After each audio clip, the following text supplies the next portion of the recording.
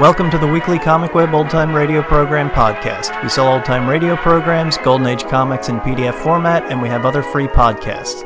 Visit comicweb.com for more information or find us on Facebook and iTunes. This week our podcast features an episode of 21st Precinct called The Case of the Fall. It first aired on October 27th, 1953.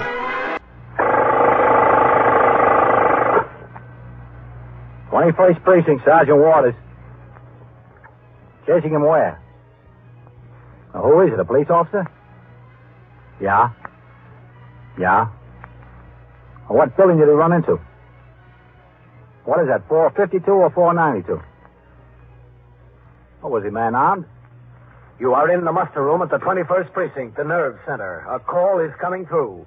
You will follow the action taken pursuant to that call from this minute until the final report is written in the 124 room at the 21st Precinct.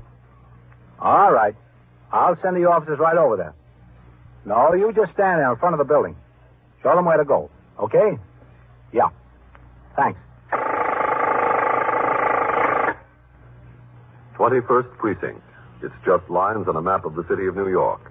Most of the 173,000 people wedged into the 9/10 of a square mile between Fifth Avenue and the East River wouldn't know if you asked them that they lived or worked in the 21st. Whether they know it or not, the security of their homes, their persons, and their property is the job of the men of the 21st Precinct. The 21st, 160 patrolmen, 11 sergeants, and 4 lieutenants, of whom I'm the boss.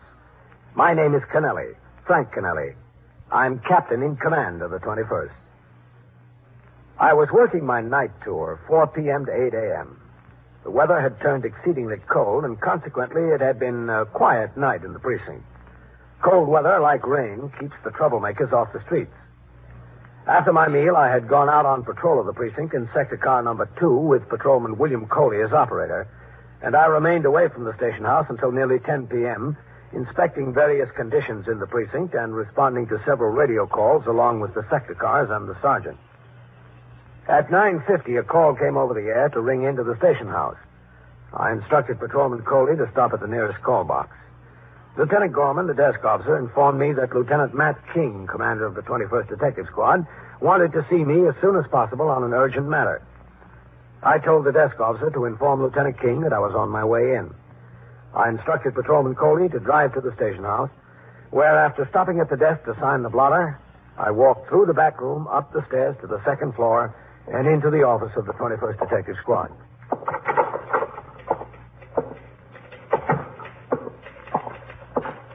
Hello, Captain.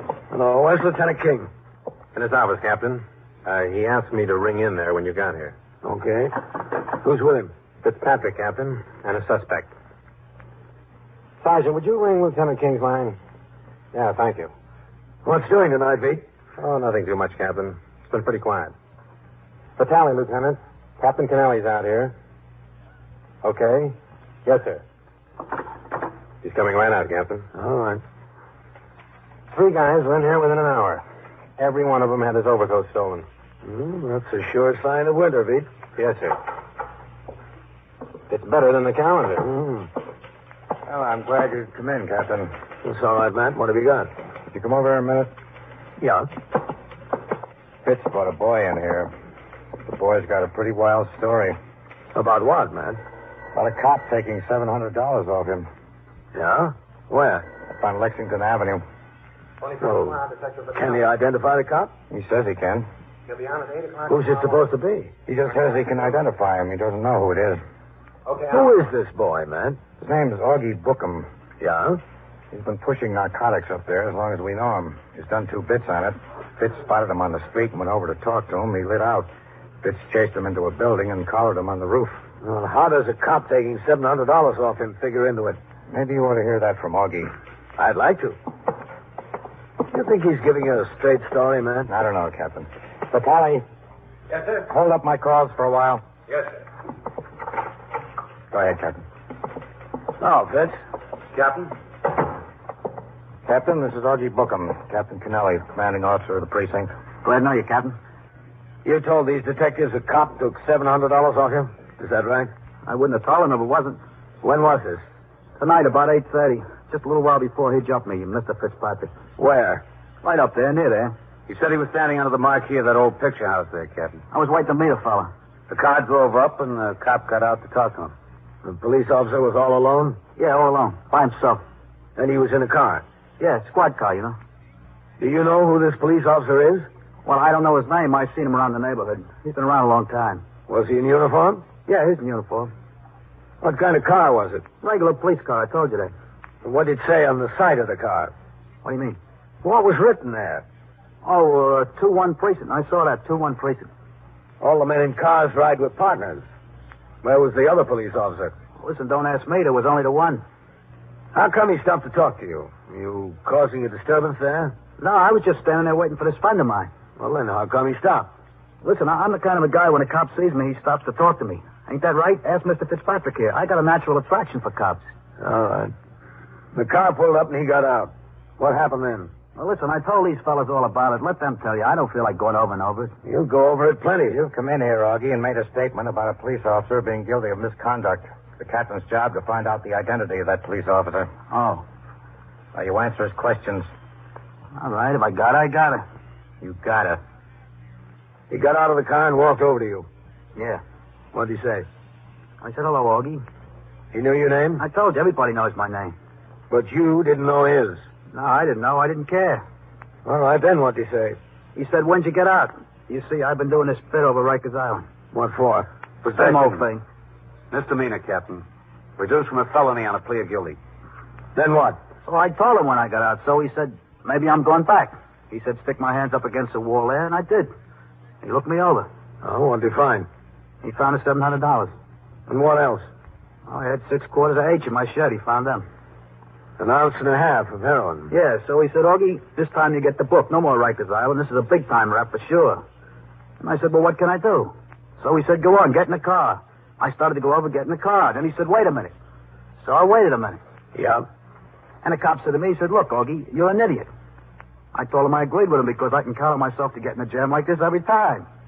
So he says, why do I lay myself open for a felony by carrying more than 1/4 ounce? You see, if a guy's collared with more than an ounce, they got some gimmick that he's got it to sell. Prima facie, something like that. Yeah, we know what the lawyer. Well, that's 2 to 15 years. Between a full ounce and 1/4 ounce is still a felony, possession.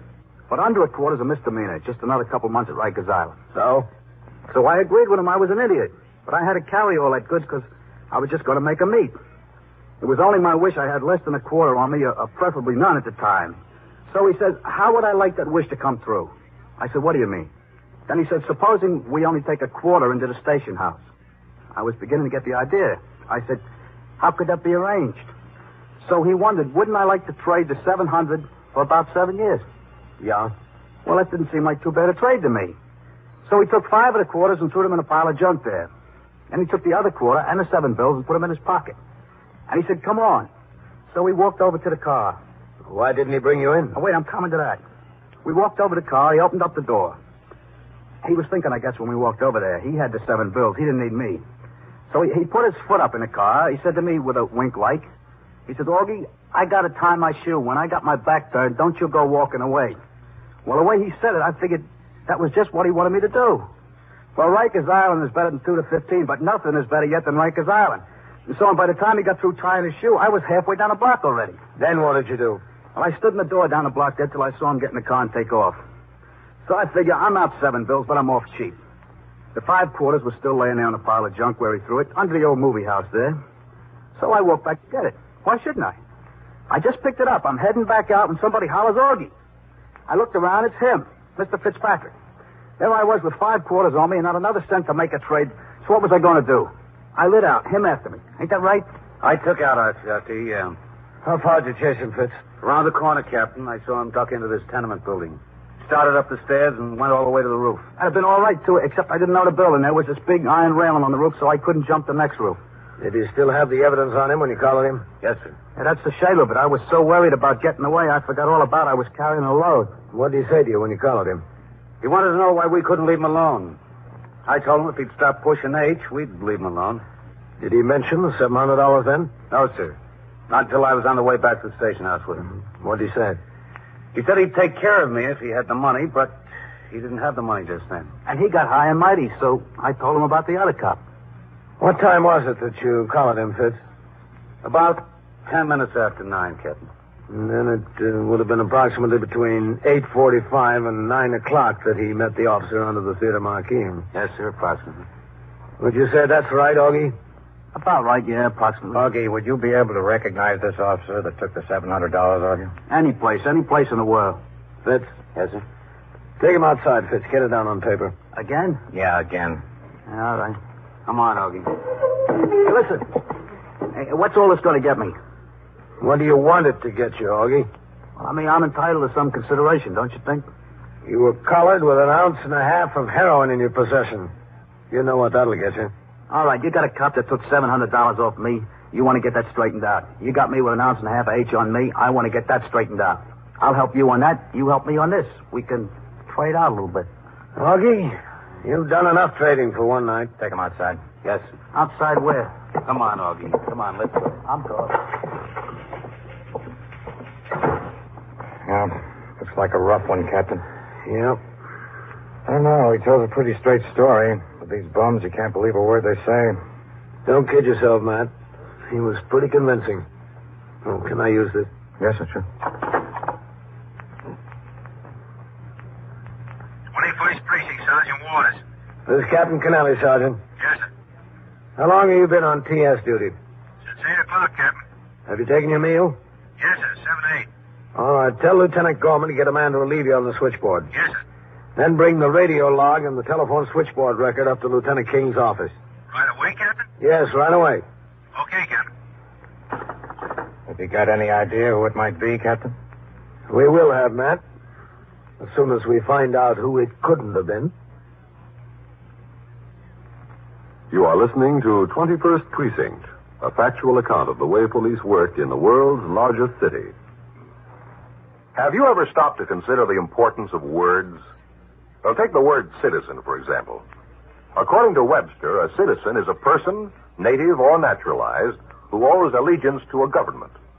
Now, count the number of times citizen appears in your American Constitution.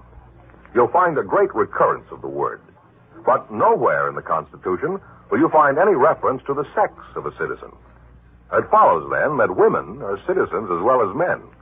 And as American citizens, women are therefore given the constitutional rights not only to vote, but to assume the office of representative or senator, vice president, or judge of the Supreme Court. And they are also given the privilege of running for the office of President of the United States. According to the 14th Amendment, no state shall make or enforce any law which shall abridge the privileges or immunities of citizens of the United States. And nothing in the Constitution limits privileges, immunities, or rights to male citizens exclusively. That's how your American Constitution works.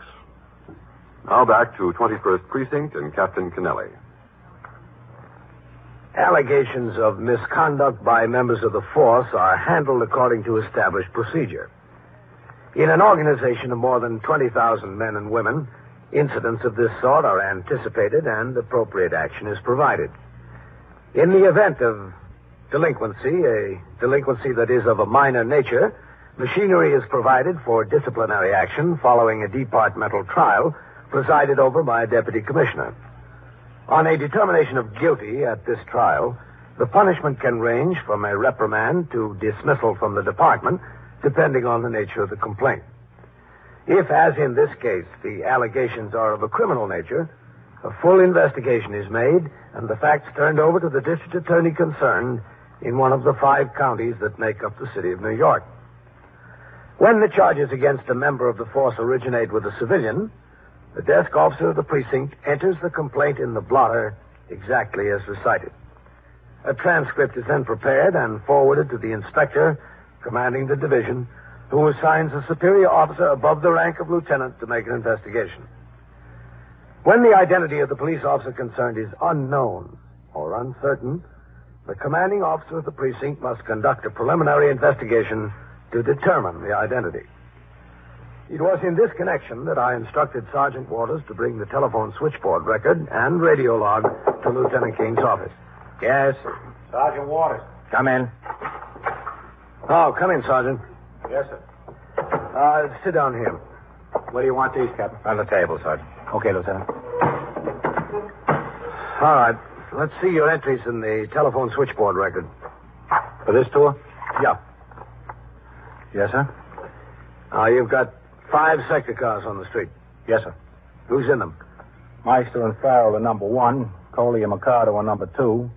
Hearn and Ziegler are number 3. Kane and Scully are number 4. And Bolney and Bauer are number 5. Who's the operator of the sergeant's car? Romano, Lieutenant.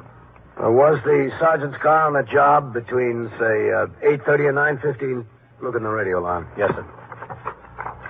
Yes, sir. They were down at Bellevue on an aided case. An auto accident on First Avenue. Child injured. They were at Bellevue from 8:40 to 9:05, then back in service. Well, that puts the sergeant's car out of it, Captain. Yeah. Sectors 2, 4, and 5 come together pretty close up there. Sergeant, were any of the men in sector cars 2, 4, or 5 taking a meal around that same time? Yes, sir. Bauer in car number 5 was on his meal period from 8 to 9. Well, that means that Bolney was on patrol alone in the car during that time. Yes, sir. Oh, and Mercado was also taking a meal 8 to 9. Coley was in number 2. And I was on patrol with Coley during that time. Oh, yeah. Yes, sir. What about number 4, Sergeant? Well, neither of them had a meal during that time. As a matter of fact, they were on a job. They had a case on 93rd Street. An old lady overcome from a gas case, one of those defective hot water heaters. Well, that kept them pretty well tied up until about 9:15. Yes, I was over there for a while. I saw them. Sergeant, you had these few jobs, the gas case and the child injured. You didn't instruct any of the other cars to move up into that territory during that time? No, sir. We were adequately covered up there. Let's see that telephone record, Sergeant. Yes, sir. Let's see. This shows car 5's ringing time is 35. Bolney rang in 5 minutes late, 8:40. Yes, sir. What was his explanation? Told me he was on a job. There was a fight in a candy store, and he had a time breaking it up. His partner was taking his meal then. Bolney was alone in the car. Yes, sir, that's right. Did he make any arrests? No, sir. He said it was just 3 or 4 kids. He broke it up and sent them on home. And that's why he rang in 5 minutes late. That's what he said, Captain. That call box 14, that's up on Lexington near the closed movie house there, isn't it, Sergeant? That's right, Lieutenant. This fight, did you get a call on that job, Sergeant? No, sir. Well, it wasn't broadcast. Doesn't show in the radio log. Well, Bolney told me he was riding by and someone flagged him down. What candy store was it, did he say? Yes, sir. He mentioned it was Mrs. Protea's, up there on 98th Street. You know the one, Captain. Yes, I know it. Okay, get back on the job, Sergeant. Yes, sir. Oh, should I take these with me, Captain? Yeah, take them along. Thank you, Captain. Okay. Shut the door, will you, Sergeant? Yes, sir. You figure it might be Bolney, eh, Captain? Well, from the records, it couldn't have been anyone else. And he was alone in the car at the time. Partner was taking a meal. It all fits. Yes, sir. All fits. All fits too well. With Lieutenant King, I went downstairs into the muster room and around behind the desk where I signed the blotter. On the street, Lieutenant King directed me to the spot where the detective squad car was parked.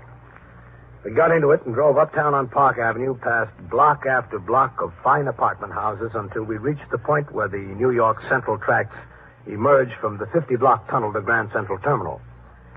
There, Park Avenue becomes a thoroughfare through the slums. We turned into 98th Street and drove until we came to the small candy store run by Mrs. Angelina Protea, a middle-aged widow who succeeded her husband in the business.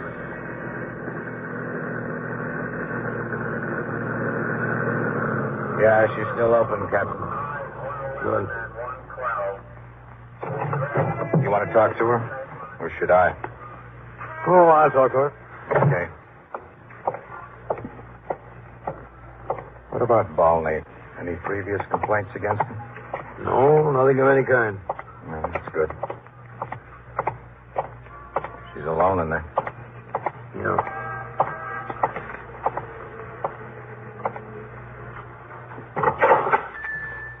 Go ahead, man. Captain, hello. How have you been?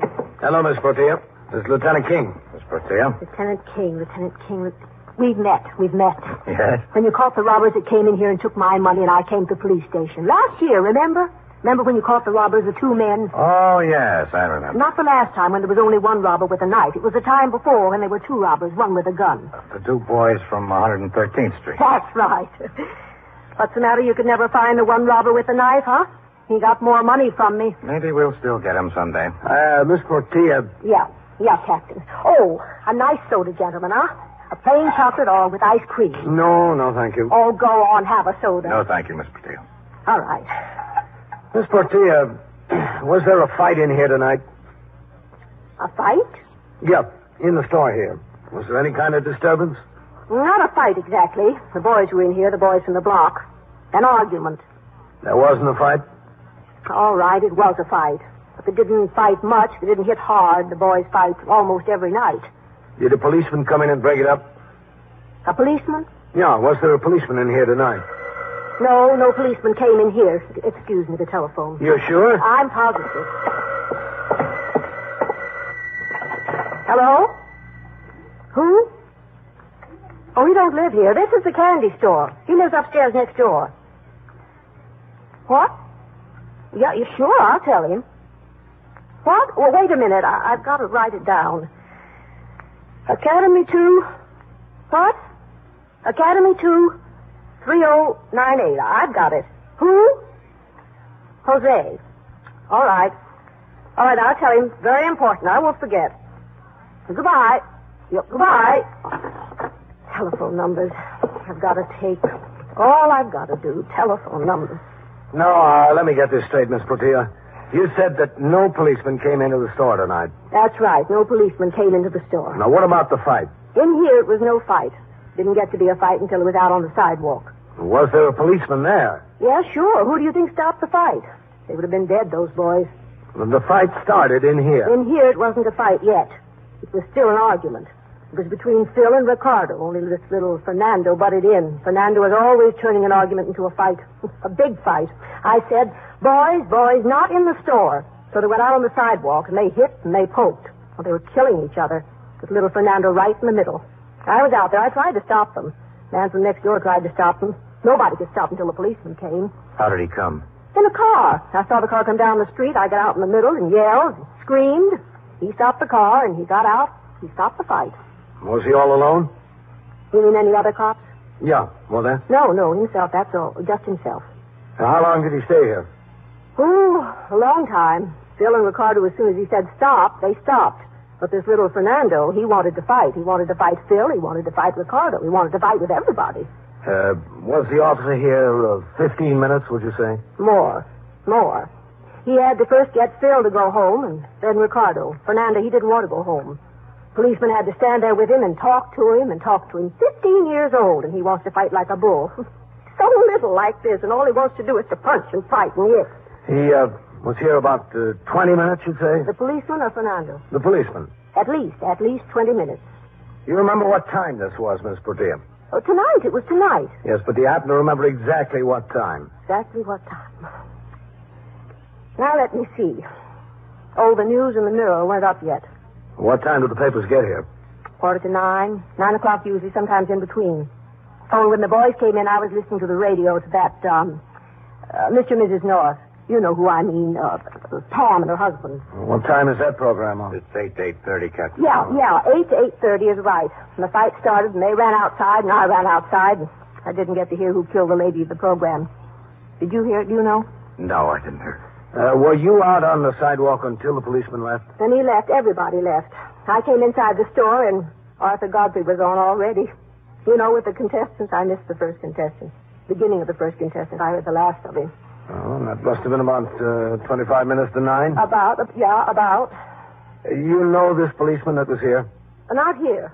On the sidewalk, outside. Yeah. Do you know him? To say hello, not his name. Okay, Matt. Sure, Captain. I don't think we need anything else. Thanks a lot, Miss Portilla. You were a lot of help. Are you sure no soda? Positive, thanks. Bye. You keep your eye on that little Fernando, huh? We will, Miss Portilla. Well, you better. So long. Bye, Miss Portilla. Goodbye. Well, Captain, it just about puts everybody in the clear. Yeah, sure does. You got a match? Yes, sir, sure. You know what I think, Matt? Here you go. Thanks. I think Augie was telling one great big lie from beginning to end. Well, there's no doubt about that, Captain. I'd just like to know why. What do you say we go and find out?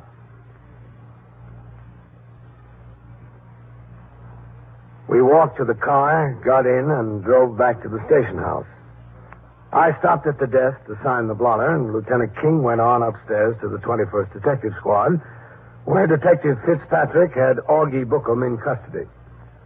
At the desk, Lieutenant Gorman told me that things were quiet in the precinct, and I walked through the back room, up the stairs, and into the Detective Squad office. Did Lieutenant King go into his office, Pete? Yes, sir. He and Fitzpatrick and that suspect. Okay, thanks. Yes, sir.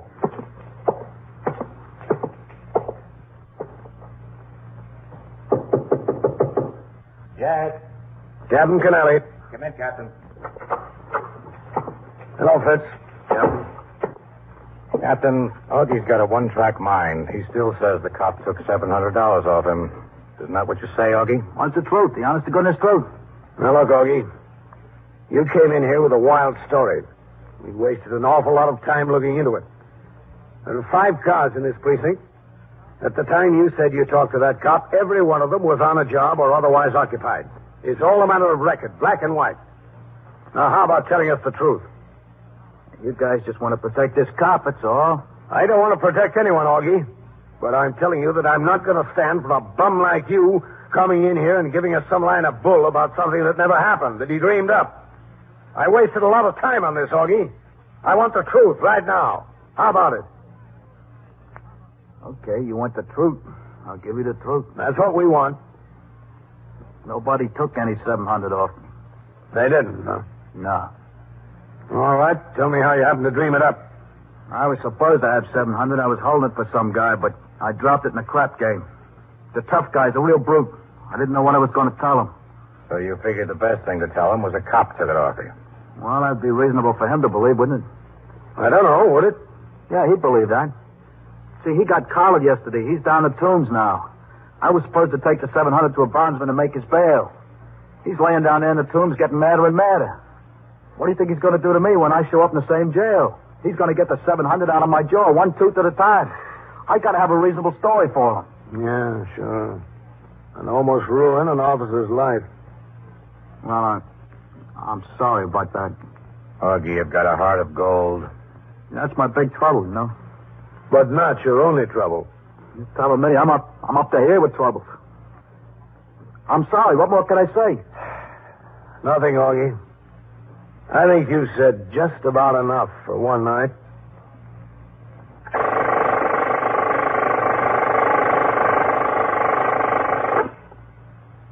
"21st Precinct, Sergeant Waters." Well, what do you mean he's missing? Missing from where? Yeah. Yeah. Well, how old is he? 12 years or 12 months? Well, is that the residence there? What apartment number? What? All right, take it easy. Talk into the phone. All right. I'll send the officers right over there. And so it goes. Around the clock, through the week, every day, every year. A police precinct in the city of New York is a flesh and blood merry-go-round. Anyone can catch the brass ring, or the brass ring can catch anyone. 21st Precinct, a factual account of the way the police work in the world's largest city, is presented with the official cooperation of the Patrolmen's Benevolent Association, an organization of more than 20,000 members of the Police Department, City of New York. Everett Sloan in the role of Captain Kennelly, Ken Lynch as Lieutenant King, Harold Stone as Sergeant Waters. Featured in tonight's cast were John Shea, Bill Quinn, John Sylvester, and Abby Lewis. Written and directed by Stanley Niss. Produced for CBS Radio by John Ives. Art Hanna speaking. 21st Precinct has come to you through the worldwide facilities of the United States Armed Forces Radio and Television Service.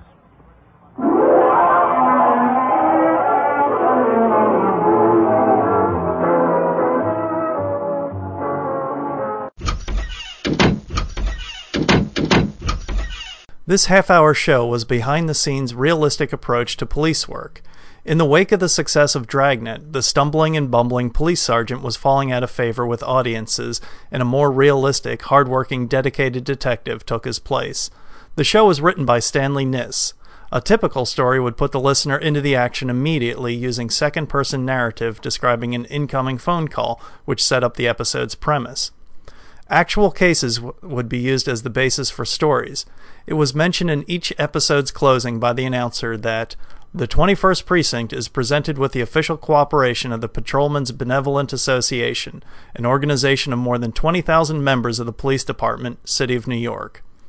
The captain was the primary character and also acted as the narrator. 3 actors played the captain's role: Everett Sloane as Kennelly, James Gregory as Cronin, and Les Damon as Koff.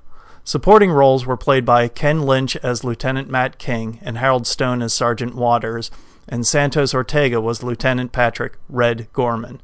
One nice touch, when the captain was replaced with a different actor, the reason given was that the captain had been promoted above the precinct level. Thanks for listening, and we'll catch you next week.